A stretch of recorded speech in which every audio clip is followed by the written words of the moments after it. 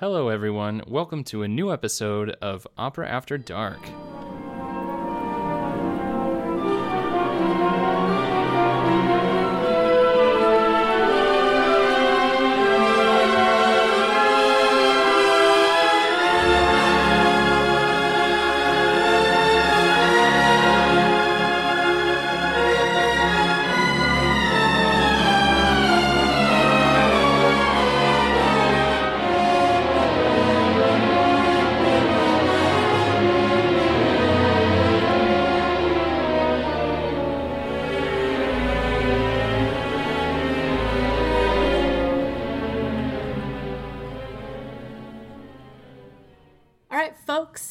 Today we're going to talk about a composer who wrote one of my favorite all-time operas, Pelléas and Mélisande. One day we'll do probably a dedicated at least 2-episode arc about the plot of Pelléas and Mélisande because it's complicated and weird and whatever. I don't know that opera at all. I can't get into it with you right now. We don't have time. It's pretty awesome. It's pretty awesome. We just don't have time. All right. But it was written by a man named Claude Debussy. I guess greatest associated with the sort of Impressionist movement, although he personally hated that and hated that title. Really? Why? I don't know. He just didn't dig it. I think wasn't that his thing. It's a super, like, the terms associated with painting predominantly, right? If you think of the works of, like, Monet. Mm-hmm. And so he didn't like that association, or he didn't? I think he felt like it was a very restrictive thing to say that all of his music was just Impressionist. Because there's a lot more to his music than just the Impressionist aesthetic that it might be associated with it. Yeah, exactly. So right. we'll talk a little bit about his background, and then I want to delve into basically his personal life because it was pretty scandalous. I have to say, I know next to nothing about his personal life, so I'm excited to learn some things. Yeah, but if you want to jump in with any thoughts or biographical information, that would be cool, is what I'm saying. I don't know that much about his biography, to be honest. Like, I know that he went through a period where he was influenced by Wagner a little bit, as everybody was at that period of time. He has written a lot of different types of music. So he wrote a lot of art song or chanson for voice and piano. He wrote some very famous orchestral works, like La Mer is very popular. Right, and the Afternoon of the Faun. Prelude to the Afternoon of the Faun. It has this beautiful flute solo that opens the whole thing. I really love his Chansons de Belletice, which are this song cycle set to a collection of poetry by Charles Baudelaire. And that whole story is really crazy because Baudelaire essentially published these poems that at the time were considered super scandalous and risque, but he framed it all as if he had like discovered them from an ancient source. Right, Etruscan. Right. Yeah. And when really Baudelaire himself had written them or something like that. And so, which is a total bullshit thing that people did all the time back then. Yeah. But anyway, we don't have to talk about literature, whatever. No, they're a great song cycle, and just the harmonies in it are just so weird in like the most amazing way. Yes. So Let's listen to something from it. All right. Well, this is the first one, which is the Pan's flute or flute de Pan, and the opening is just amazing, and it has all these awesome like whole tone and octatonic things going on. It's beautiful.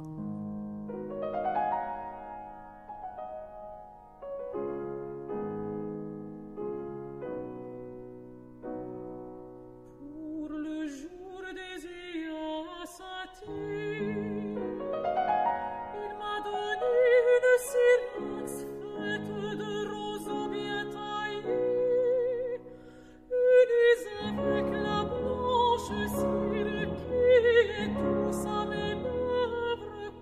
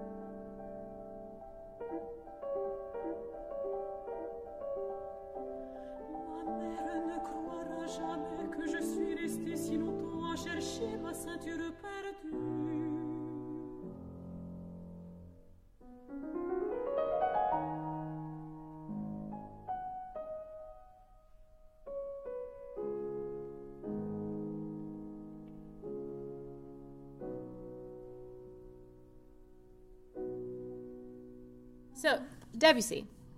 He was the oldest of 5 children. He was born in 1862.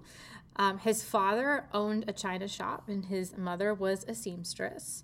The family moved to Paris in 1867, but in 1870, Debussy fled with his mother, who was pregnant at the time, to live with their aunt in Cannes to escape, basically, the Franco-Prussian War.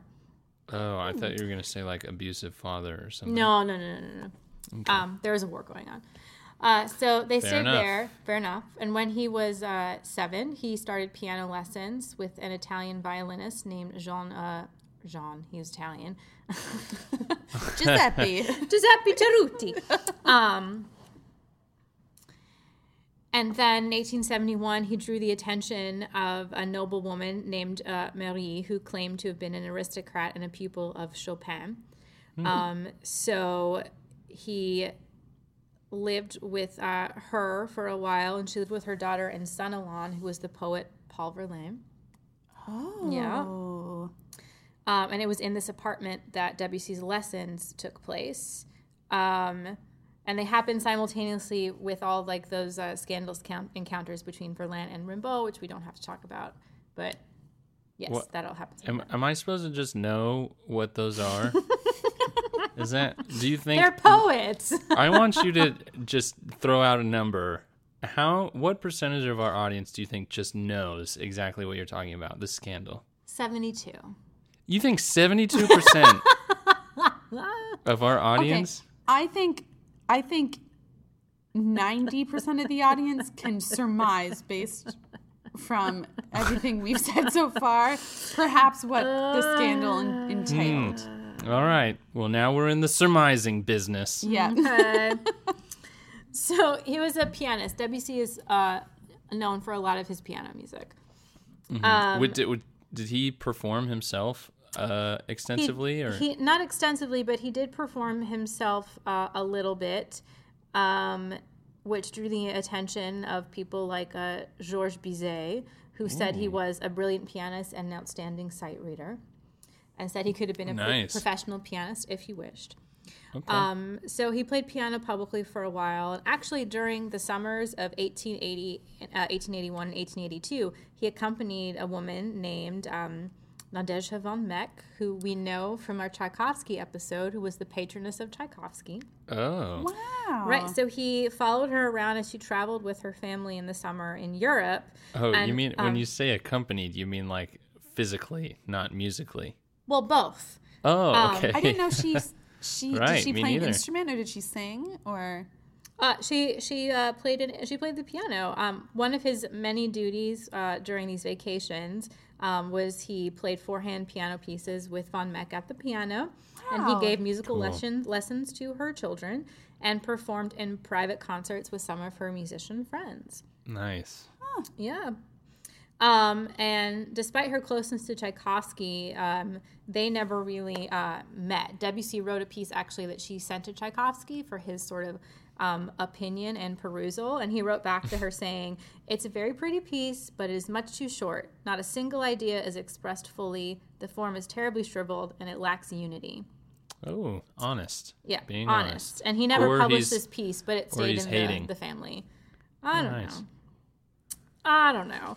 So Debussy was basically like, whatever, fuck you, Tchaikovsky. And in 1884, he wrote this one-act opera called L'Enfant Prodigue, and he submitted it to the Prix de Rome, and he won. Nice. Like many other composers that we talked about. Right. Right. So that includes a 4-year residence at the Villa de Medici, which apparently he hated. And a lot of letters to a woman who we will talk about in a second. He said that the artistic atmosphere was stifling, the company was boorish, the food was bad, and the living quarters were abominable. He also hated all Italian opera, and he found the operas of Donizetti and Verdi not to his taste. Huh. Wow, maybe he just got accustomed to a certain lifestyle when he was going around with Madame, what was it, de Beck? Or Von Meck. Von Meck. Maybe, he was high on the hog, and then when he went to Rome, it was like, eh. Well, I think he was sort of... he had a very specific idea of what he thought music should be, and he wasn't seeing it anywhere. And he did write in 1885 that I'm sure that the Institute, the Académie des Beaux-Arts, which does the Prix de Rome, I'm sure the Institute would not approve, for naturally it regards the path which it ordains as the only right one. But there is no help for it. I am too enamored of my freedom, too fond of my own ideas. So he felt very stifled. Everything he wrote, the Academy kind of hated. So he wanted his own impression to be valued.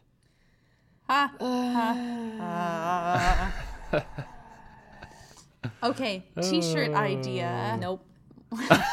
Please. Either Debussy's face or just like Debussy.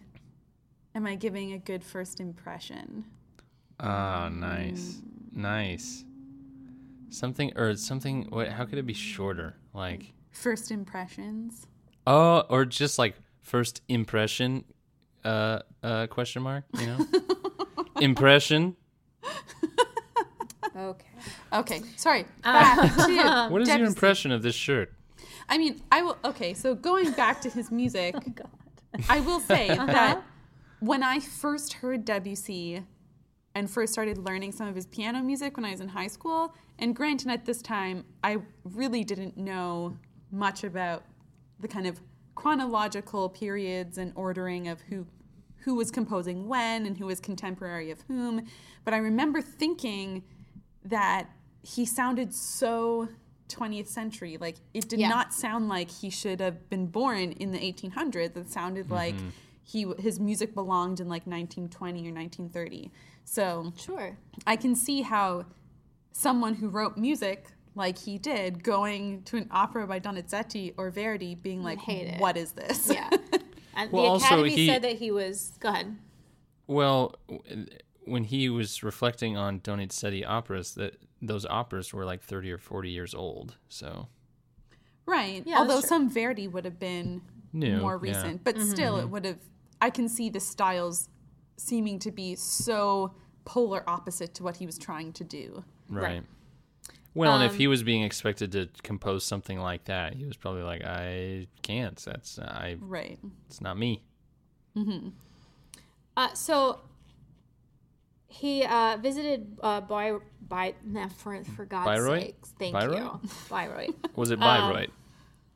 Bayreuth. That place in Germany. Right. So he visited there in 1888 and 89, and that sort of had a really lasting impact on him because it was the first time he heard Wagner's music, and all of a sudden he was like, this is what music can be, nice. et cetera, so forth. And then around the same time, he met Eric Satie. We love him. Dressed All in white. All in white. And gray. Eating white food. Eating white food, sorry. A nice chicken fettuccine Alfredo. With cotton balls on top. With cotton. With white bread. They were sort of kindred spirits, and they both had this very experimental approach to music and composition.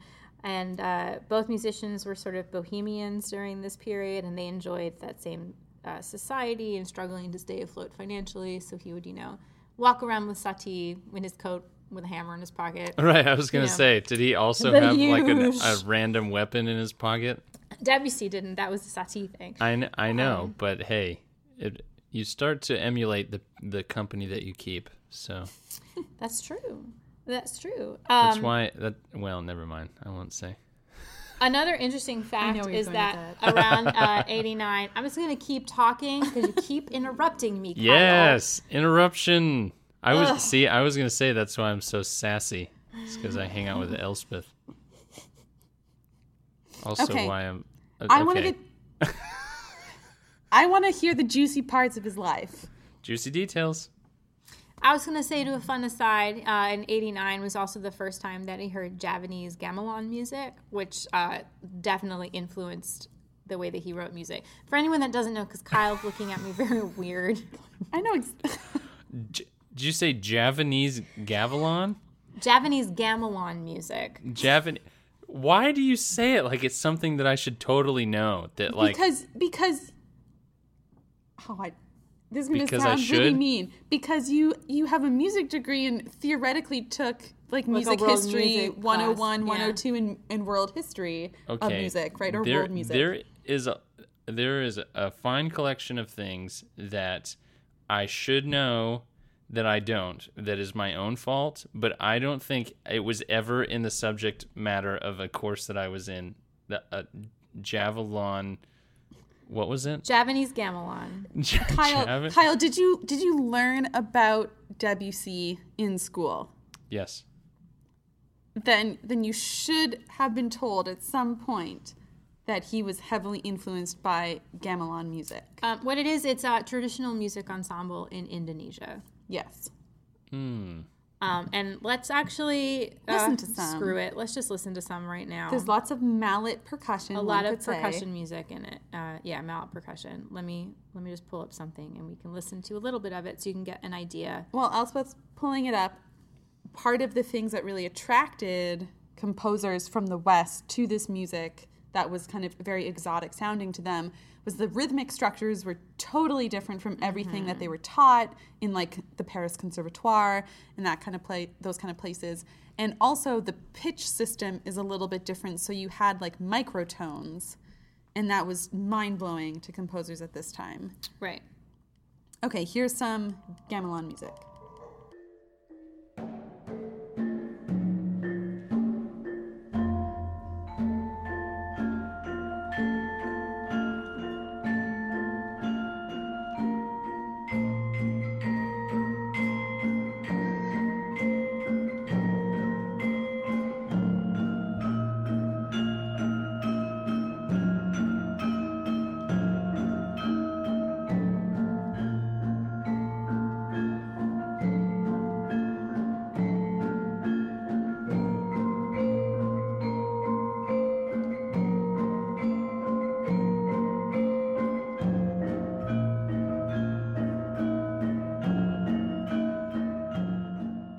There's also a lot of, in Javanese gamelan, and I'm not an expert, but this is based on my understanding of it, is that there's a lot of cyclical structures as well. So cyclical pitch structures, cyclical rhythm, and it's all kind of interconnected in really interesting musical ways. But this is an example of a Debussy piece that is kind of the quintessential piece that's taught in all Music History 101, 102, as an example of Debussy's... Subtle dig. Yes. Right. This is what you should have been taught. Except mine. Or what you should have remembered from your studying as an example of Debussy's influence, the influence that Javanese gamelan had on him. And it is called pagodas, or pagodas. Yes.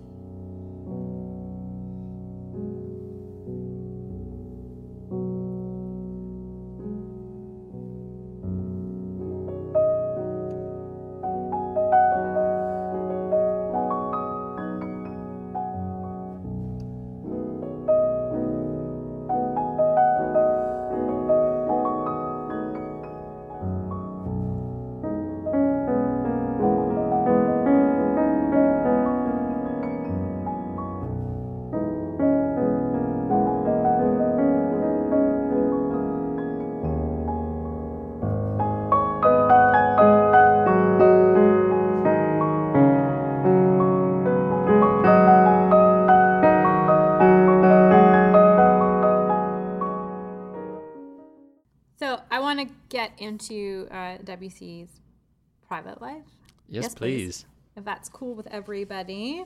So what happened is What had happened was when Debussy was 18, he met a woman named Blanche Vosnier, who was a sinner.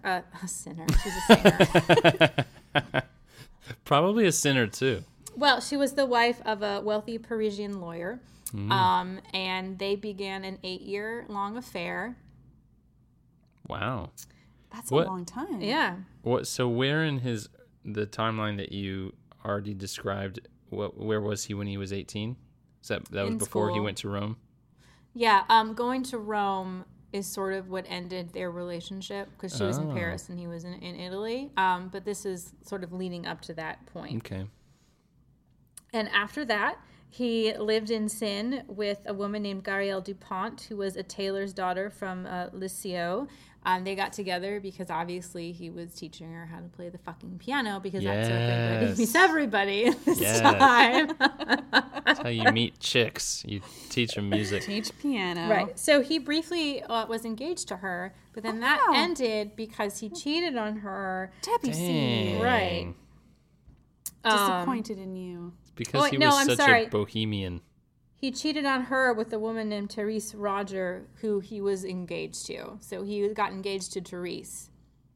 So Blanche first, they broke up. He started hooking up with this Gabrielle Dupont woman, and then he cheated on her with a woman named Therese Roger, and they were engaged for a little bit. But then he dumped Therese and started hooking up with a fashion model named Rosalie Texier. He sounds like a playa. Well, he actually ended up marrying Rosalie. The model. The model. So they got married, but apparently choice, she was really attractive but kind of an idiot.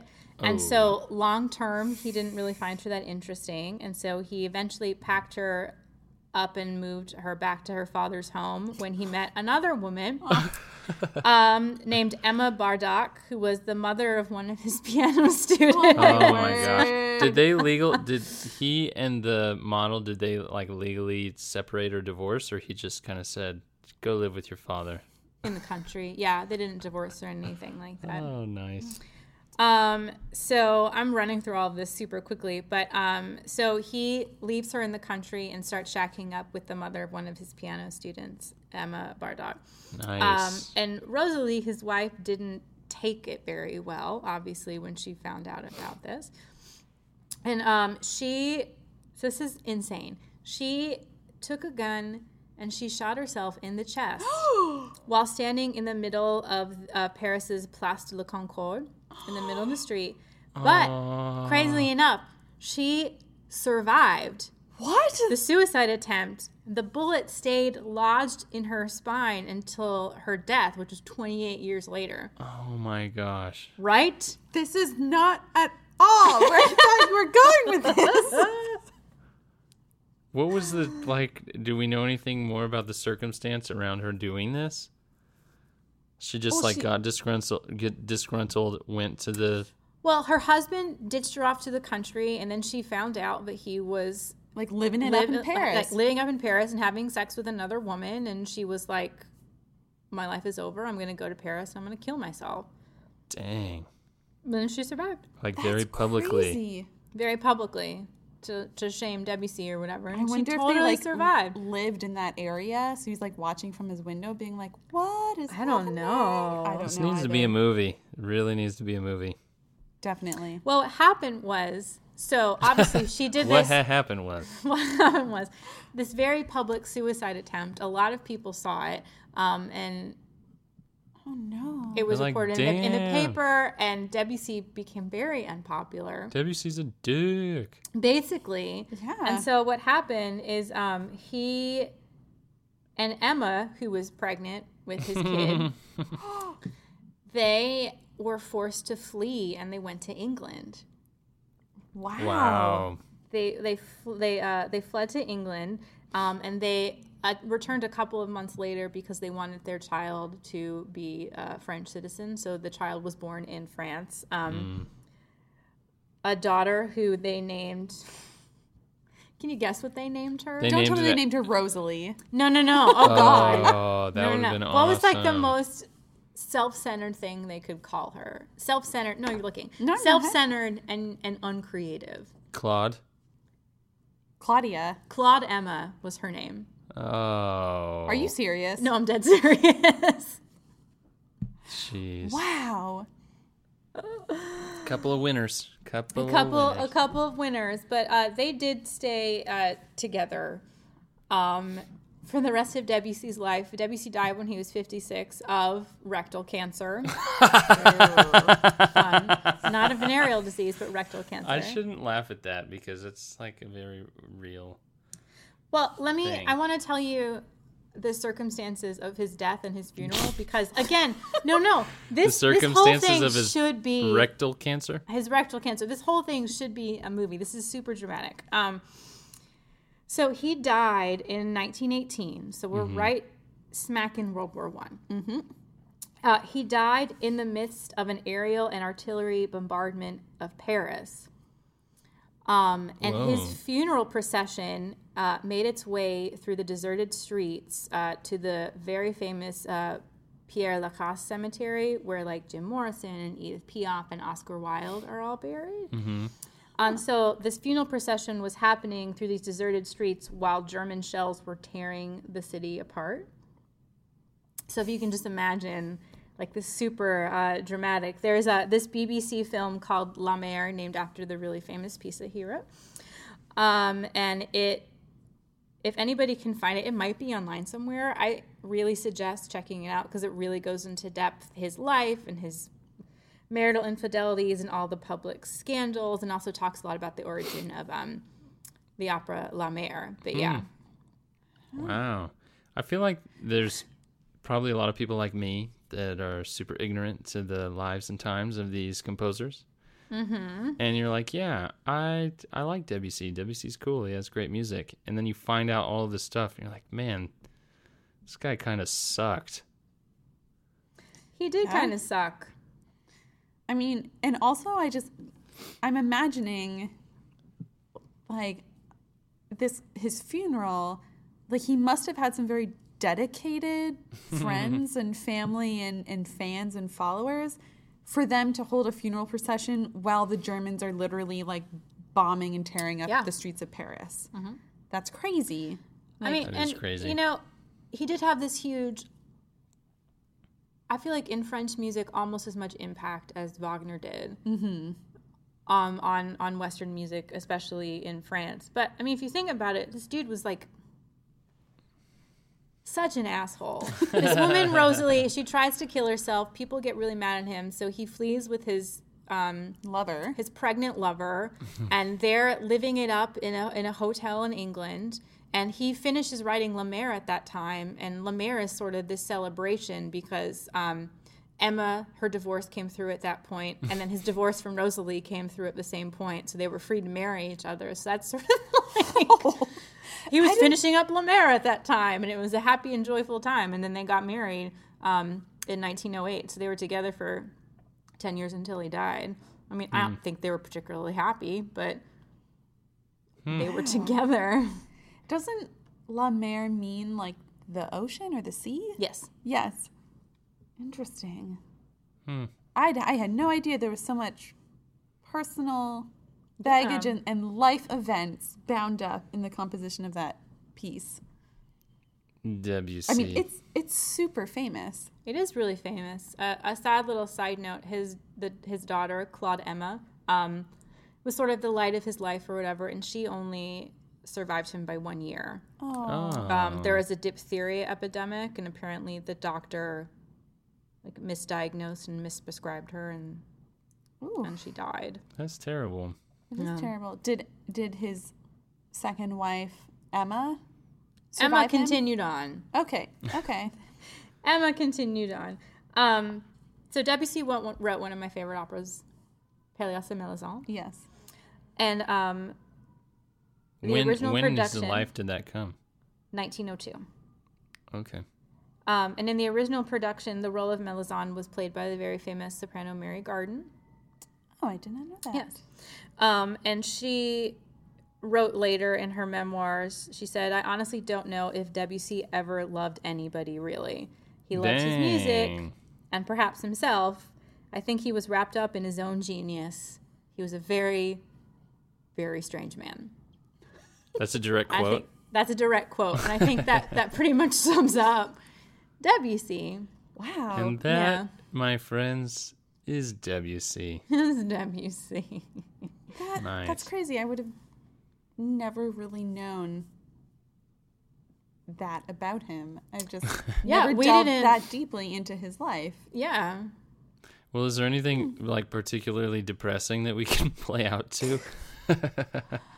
Pelléas is not particularly depressing, but it is pretty weird. What's your favorite part of the opera? You can't really take sections of it out because it's all one sort of continuous. I will say that, like tone, like symphonic tone poem with people singing. Just like washes of orchestral color floating back and forth. The one part of Pelléas that I remember very vividly, just because of both the weird plot point that happens at this moment and the first production I ever saw of it, there's this weird thing in Pelléas and Melisande where Melisande's hair is very, very long, and it's like this symbolic thing for the seductive power of a woman. It's a metaphor. And so there's this scene where I think it's Pelléas is like below a tower where she is held captive or living or staying, and like she drops her hair out of the window, like kind of like a Rapunzel moment, but he doesn't like climb up and rescue her like Rapunzel. He like wraps himself in her hair. He like erotically wraps himself in the hair. But that is a sort of theme of the writing of that time. Yes, because it's a big trend. It's a big trend. The piece Naomi was talking about earlier, the Chanson de Debussy, there's the second movement in that song cycle is called The Hair, and it's all about wrapping myself up in your raven tresses kind of thing. It's very erotic, and it was a thing. The French at that time, people like still had the hair all up and done, but then if you saw somebody with the hair down, it was in like a sexy time. Maybe it was a response to like Victorian, not even Victorian, pre-Victorian dress. I don't know. I haven't done a lot of research on that, but it was a big trend. A big trend. Yeah, I guess that was a pretty taboo thing. You wouldn't see a woman with their hair down, walking around on the street with their hair down. That would be a very private, personal thing. Right. I don't know. But yeah, we can listen to some of that. Yeah. Some of that. It's erotic. He was an erotic man. Ooh. I looked up pictures. Not hot, weird facial hair. Oh, really? Like how weird are we talking? Like mustache. Like goatee, neck beard, but they're not connected. Oh. Here, I'll show you a picture of him. And like a soul patch. Oh, nice. Nice. Can you see that? Young Debussy. Oh, God. Look at that brow. It's a pronounced forehead. I did pronounced forehead. The haircut there is very severe, too. It's like almost like Elvin from The Lord of the Rings, like with a really pointed side cut. But I mean, Debussy, one of the few composers who was pretty popular, an elf, pretty popular and rose to fame and notoriety in his lifetime. Yeah. I guess that's true. Mm-hmm. Crappy guy. Like Puccini. Crappy guy, great music. Verdi did too. Verdi, Wagner. Yeah. Not Mozart. Sorry, Mozart. We love him now. Bless him. Yeah. Anyway, let's listen to some erotic hair wrapping. And my name is Elspeth, and I went through that super, super quickly, but it was good. In and out. Thank you. As Debussy would say. Hey. While you're listening to this, Debussy, and thinking about that last comment, make sure you go and like us on Facebook, follow us on Twitter, leave us an awesome review in iTunes or wherever you listen to your podcasts. Mm-hmm. Mm-hmm. I'm Kyle. I'm Naomi. I'm Elspeth again. Thanks for listening.